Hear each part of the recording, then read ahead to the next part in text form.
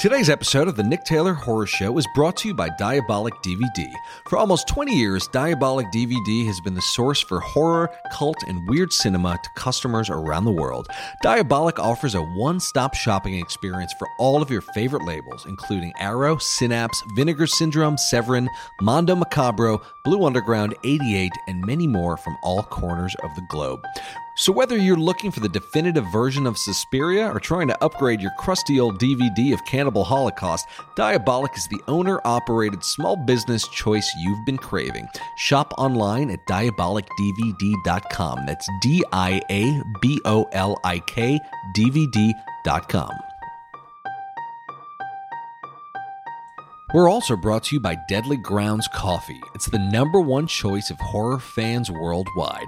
Nothing starts your day or night better than a delicious cup of Deadly Grounds. Whether you're hunting ghosts or fighting the next zombie apocalypse, any one of Deadly's 30-plus roasts will bring you to caffeine nirvana with the richest flavor you've ever had. Whether you're craving their Hellhound Roast, Witch's Brew, Devil's Night Roast, or Sinful Delight, order online at getdeadly.com for easy and safe shipping right to your door. We know that once you go deadly, you won't go back. Join the deadly revolution today. Be bold, be different, be deadly. Deadly Grounds Coffee. Coffee to die for and zombie approved. Get some at getdeadly.com.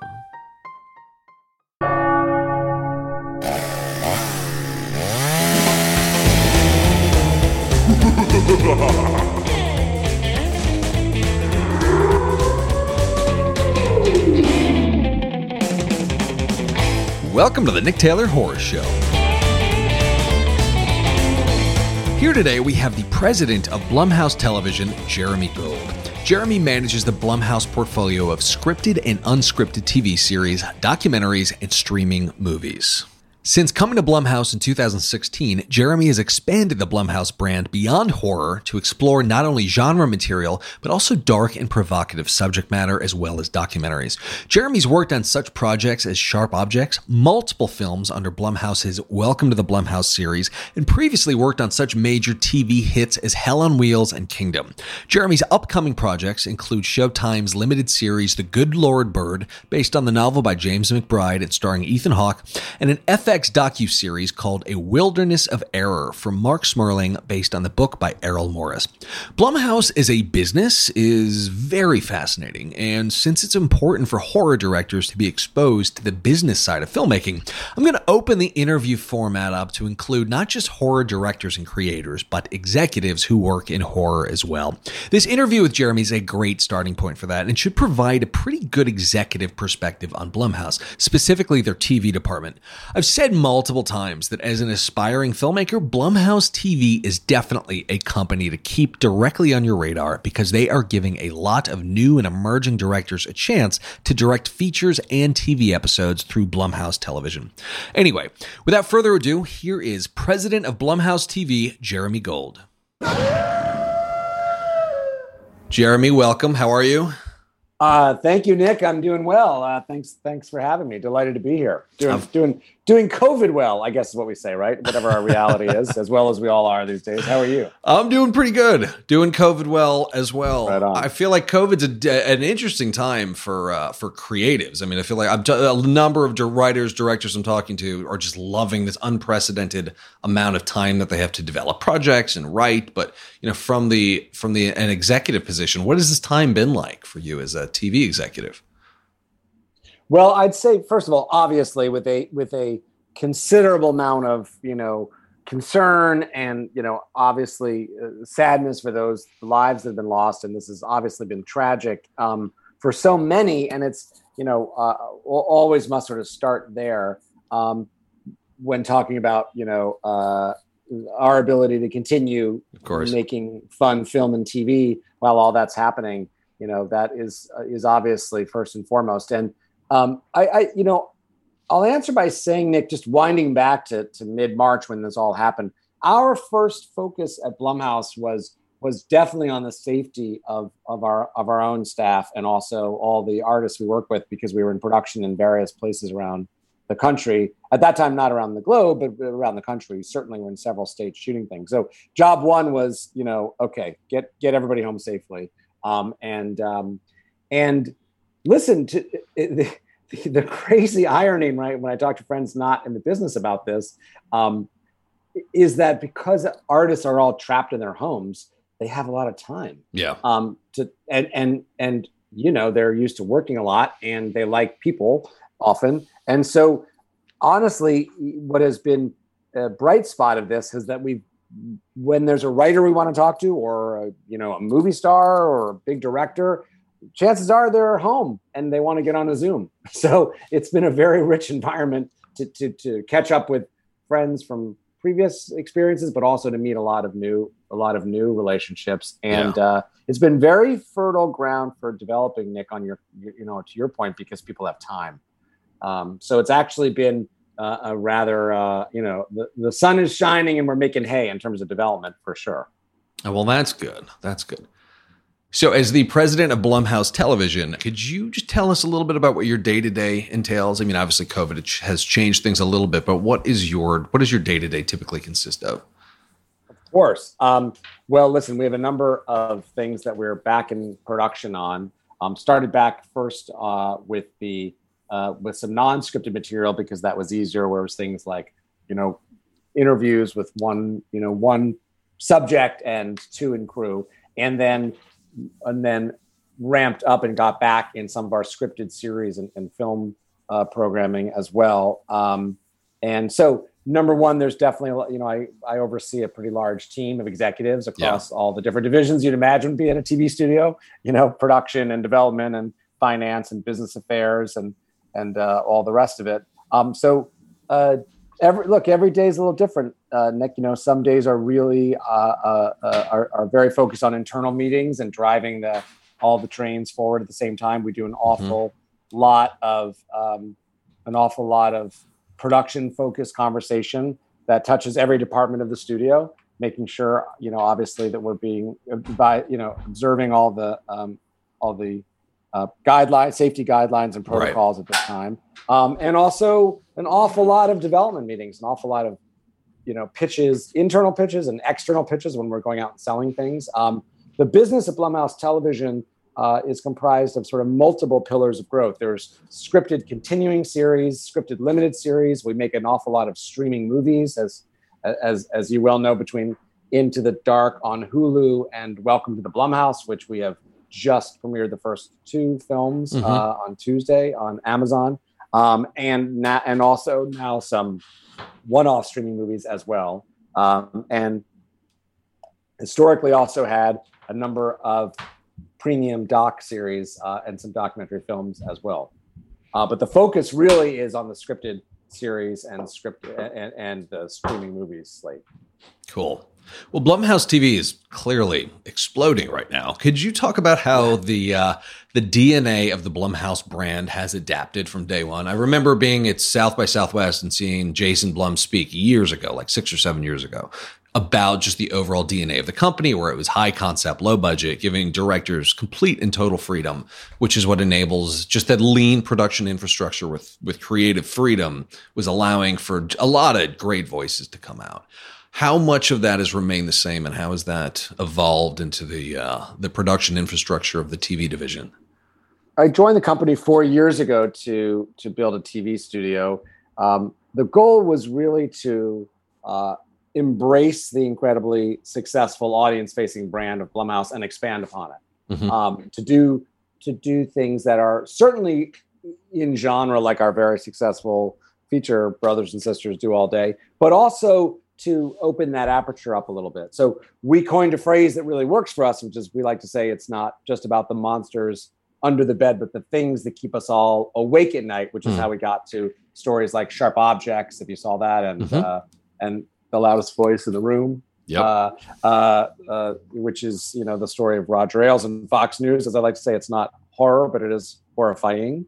And The Good Lord Bird, which we launched very recently on Showtime just this past Sunday, which is historical fiction, but covering the story of abolitionist John Brown and the raid on Harper's Ferry, et cetera. And so that slightly broader filter, which, by the way, Nick, was something that was already happening at Blumhouse before we launched the studio. In that, in Blumhouse's early TV work, as a producer for hire business, they were doing things like Normal Heart and The Jinx, which both represented an opening of the aperture. And even on the film side, I look at things like Whiplash, which was definitely a different kind of horror movie, and Get Out. In terms of the business model, we certainly have the ability and have done some things that are in a lower cost model that is not unlike the very successful feature company, but we are much more broad in terms of the kinds of deals we make. So we like to listen to our partners at various, networks and streamers, and understand what they're looking to do, and be very nimble and adaptable in our deal making. So some things are, Into the Dark. Those on Hulu were lower budgeted movies, but the limited series I mentioned were all full freight, high end premium movie star centered limited series. So it's definitely a much more broad approach to the deal making and to the structure. It's not one size fits all, as it tends to be in the Blumhouse Productions feature model. Great. So with all of the projects that you're doing, is there any kind of North Star that you guys kind of make decisions based on? If you're determining whether or not to greenlight a project, is there any sort of kind of, questions that have to be answered in a certain way to determine whether or not you guys will do it? I would say a few things. One, we have that creative filter of not just about the monsters under our bed, but the things that keep us all awake at night. So to kind of extrapolate from that, Nick, we like to talk about material that is conversation starting, that really gets a conversation going with the audience, and that is, maybe a little uncomfortable. Right. Material that maybe makes you uncomfortable to look at. Sharp Objects and The Loudest Voice are both excellent examples of that. And even in our, in also true in some of our documentary series, we recently launched A Wilderness of Error on FX, which is unpacking the Jeffrey McDonald murder case made famous in the movie Fatal Vision a number of years ago. And that's certainly uncomfortable subject matter that, maybe, it's about taking the audience to a place and making them look at something that they might not know they wanted to look at. But if you open those dark doors, there are some things to learn and take away and grow from. So it's really about material that is about something, in the feature company, Jason has always said we tend to smuggle in social commentary in horror movies. And that's definitely at the cornerstone of what we do in the television studio as well, for sure. Yeah. You recently,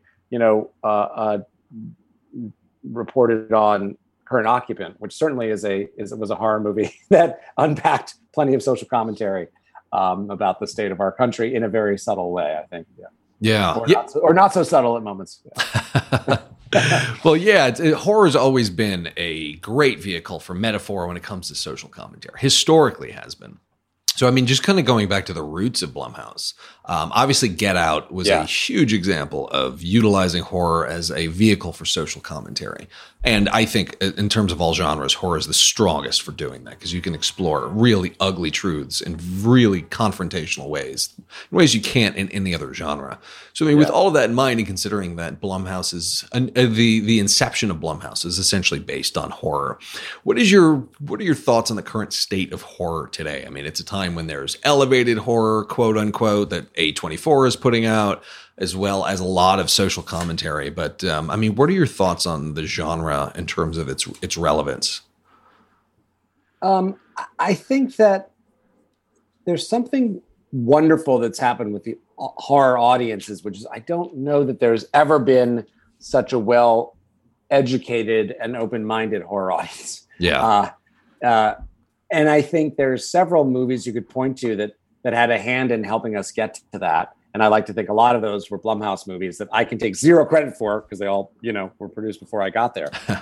But they were many of the movies that drew me to the company. But I think that the audience, the genre audience, has been cultivated over the years to accept their horror in new and unconventional ways. And there's not just one way to tell a horror story. And I think that's enormously exciting. Also, I think it's at this moment in time that we're having, I think it's oddly refreshing for audiences to immerse themselves in a different kind of horror, because we're all, let's face it, living to varying degrees some kind of horror of our own. Right. And so on multiple levels. So to immerse yourself into some whole other world, it's gratifying at this time. It's like, okay, I've had enough of my effing problems. Let's see these people's problems for a night. I think I think that there's never really been a better time to unleash some genre movies out into the world.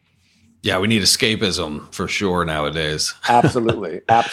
So one thing I thought was interesting is in the case of both Into the Dark and Welcome to the Blumhouse, in a lot of cases, you were working with some relatively newcomer directors. In some cases, it was people's first features, which, I mean, I keep going back to the inception of Blumhouse, where it was working with directors that were established that you knew you could trust. Right. But it seems like you were taking more gambles on younger, less experienced directors. So I'm wondering, is this any sort of a means to kind of test the mettle of who your future generation of directors who you're going to place bigger bets on? Is this a way to find your directors of tomorrow? Well, one of the hallmarks of Blumhouse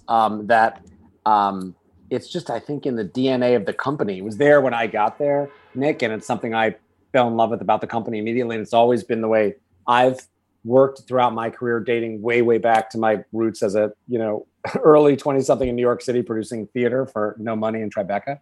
One of the things that we really focus on is our repeat business with the artists that we love.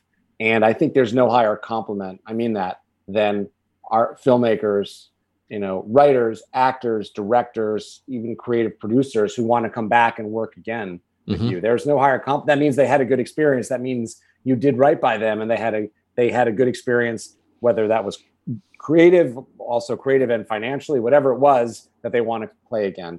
And so I think absolutely, as we've had the opportunity to launch, to help, or I should say, to really cultivate and nurture some younger filmmakers and help them continue to launch their careers. The idea is always that we will continue to grow with them. And in fact, we've made we've built some longer relationships with some of those artists that we identified through Into the Dark, for example, Gigi Salguero and Sophia Takal, both incredibly talented young women filmmakers who we have built a larger relationship with, who now both work across the company, across film and television. Yeah. I'm just using those two incredible ladies as an example.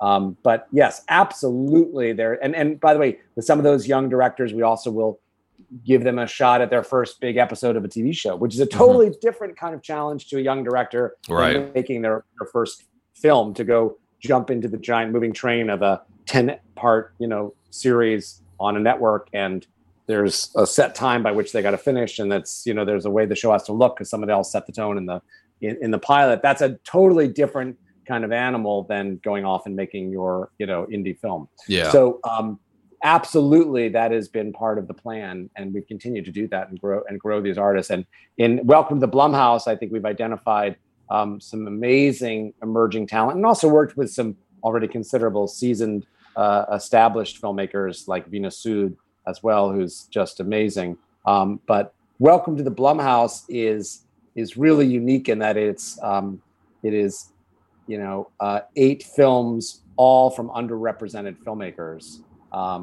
4 launch this year and 4 will launch in 2021. But everyone are underrepresented, and many are women. And the stories that we've told tend to be very culturally specific and relevant, and that's been very enriching for all as well. Yeah.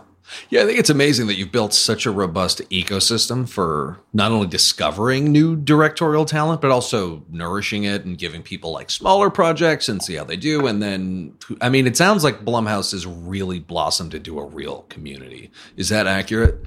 Oh, absolutely. Absolutely. And it absolutely is a community. It was there, it was a big community when I joined there 4 years ago, and we've only grown that community over the years. And I, like to say, I was a lucky beneficiary. I inherited some great people that were already in the halls that I got to say, hey, what are you doing in TV? We should be doing TV, So we're developing television shows with lots of the big sort of heavy hitting filmmakers that were already kind of in the family, in the in the Blumhouse Fieldhouse, so to speak. So yes, that's absolutely been exciting. And like I said, I just got to sort of draft off some of those pre-existing relationships and then go off and, make more and spread the gospel of Blumhouse Television. That's great. That's really great. Yeah, I visited the office really briefly for a Fast Company event, and Jason spoke at it. So did Ryan Turek. It was really, really cool. And just there, you could just feel the energy of the office. Everybody there just loves being there, wants to be there. I mean, it's very infectious. So that's really cool. Oh, that's great to hear. Yes, yes. So I know we're getting short on time, but we have a lot of aspiring writers and directors listening. And so I'm curious, how do new writers and directors get on your radar? Yours meaning you as an individual, but also Blumhouse in general. Right. Well, look, we all pretty aggressively hunt and gather material. I think we as a company, I mean, it's across film and television, are scouring everywhere we can to look for great new voices and emerging filmmakers, through shorts and through festivals and now online festivals because we're not going to festivals anymore. Right. And while we don't, tend to, it's tricky with unsolicited submissions because you get a lot of things that come over the transom. Yeah. But I will say that we have found some interesting new voices just from our own, our own exploration and hunting and gathering, and have given a number of people, first opportunities to really, spread their wings and have the ability to go make their first film. That we've done that quite a bit on Into the Dark and on Welcome to Blumhouse, which has been very, very gratifying. I sometimes think, as filmmakers are thanking us, I'm like, no, I'm thanking you because it's gratifying for you, but it's so gratifying for us to watch that. Yeah. Right? And in the case of some of these directors in Welcome to the Blumhouse, just to see, I think about someone like Zu Cork, who made our film called Nocturne, which launches on Tuesday, and her demand for detail is just extraordinary. And in some ways, she's punching way above her weight in terms of, in a positive way, I'm saying, because she has not made that many films yet, and yet was so demanding. Her film has to do with young women who are studying at a conservatory for high school musicians, and because she herself came up as a classical music student, she was very exacting about the way the music was represented, and those actors had to be playing legitimately because she would smell it and the audience would smell it if it was wrong. Thorough. And she would thorough and exacting, and it was so great. And sometimes in our production, someone would say, well, the director really wants this, and I'm thinking, God damn it, good for her, man. Because we all know what you want in a filmmaker is strong point of view and stick to your guns. And when you're working with a writer or director, when they say to the executive, I don't know, how do you want it? It's like, it's not about how I want it. How do you want it? I'm here to, use a football analogy. We're the downfield blockers, right? Our job is to move the bad guys out of the way, and you run the ball in. So that's really gratifying when you see a young 28-year-old filmmaker say, God damn it, it's got to be this way. It's like, okay, stand out of her way, let her do it. I feel like that's a huge piece of advice. That's great. Well, on that note, Jeremy, thank you so much. This was really excellent. So thank you, and congratulations on all of the new stuff that's coming out of Blumhouse TV. It's really, really an exciting time.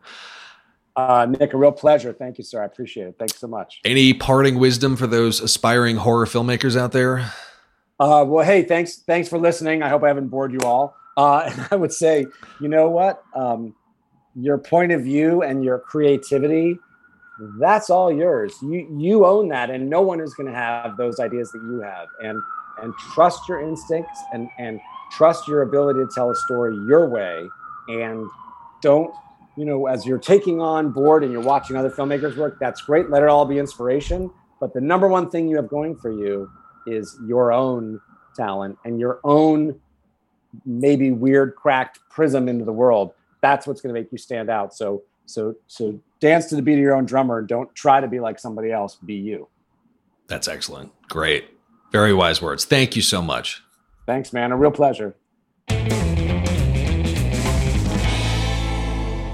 Hey guys, thank you as always for listening. If you enjoyed this episode, why not share it with your friends and family on social media? Don't forget to follow the show on Instagram at I'm Nick Taylor. That's I am Nick Taylor, and on Twitter at the same handle. Thanks again for listening to the Nick Taylor Horror Show.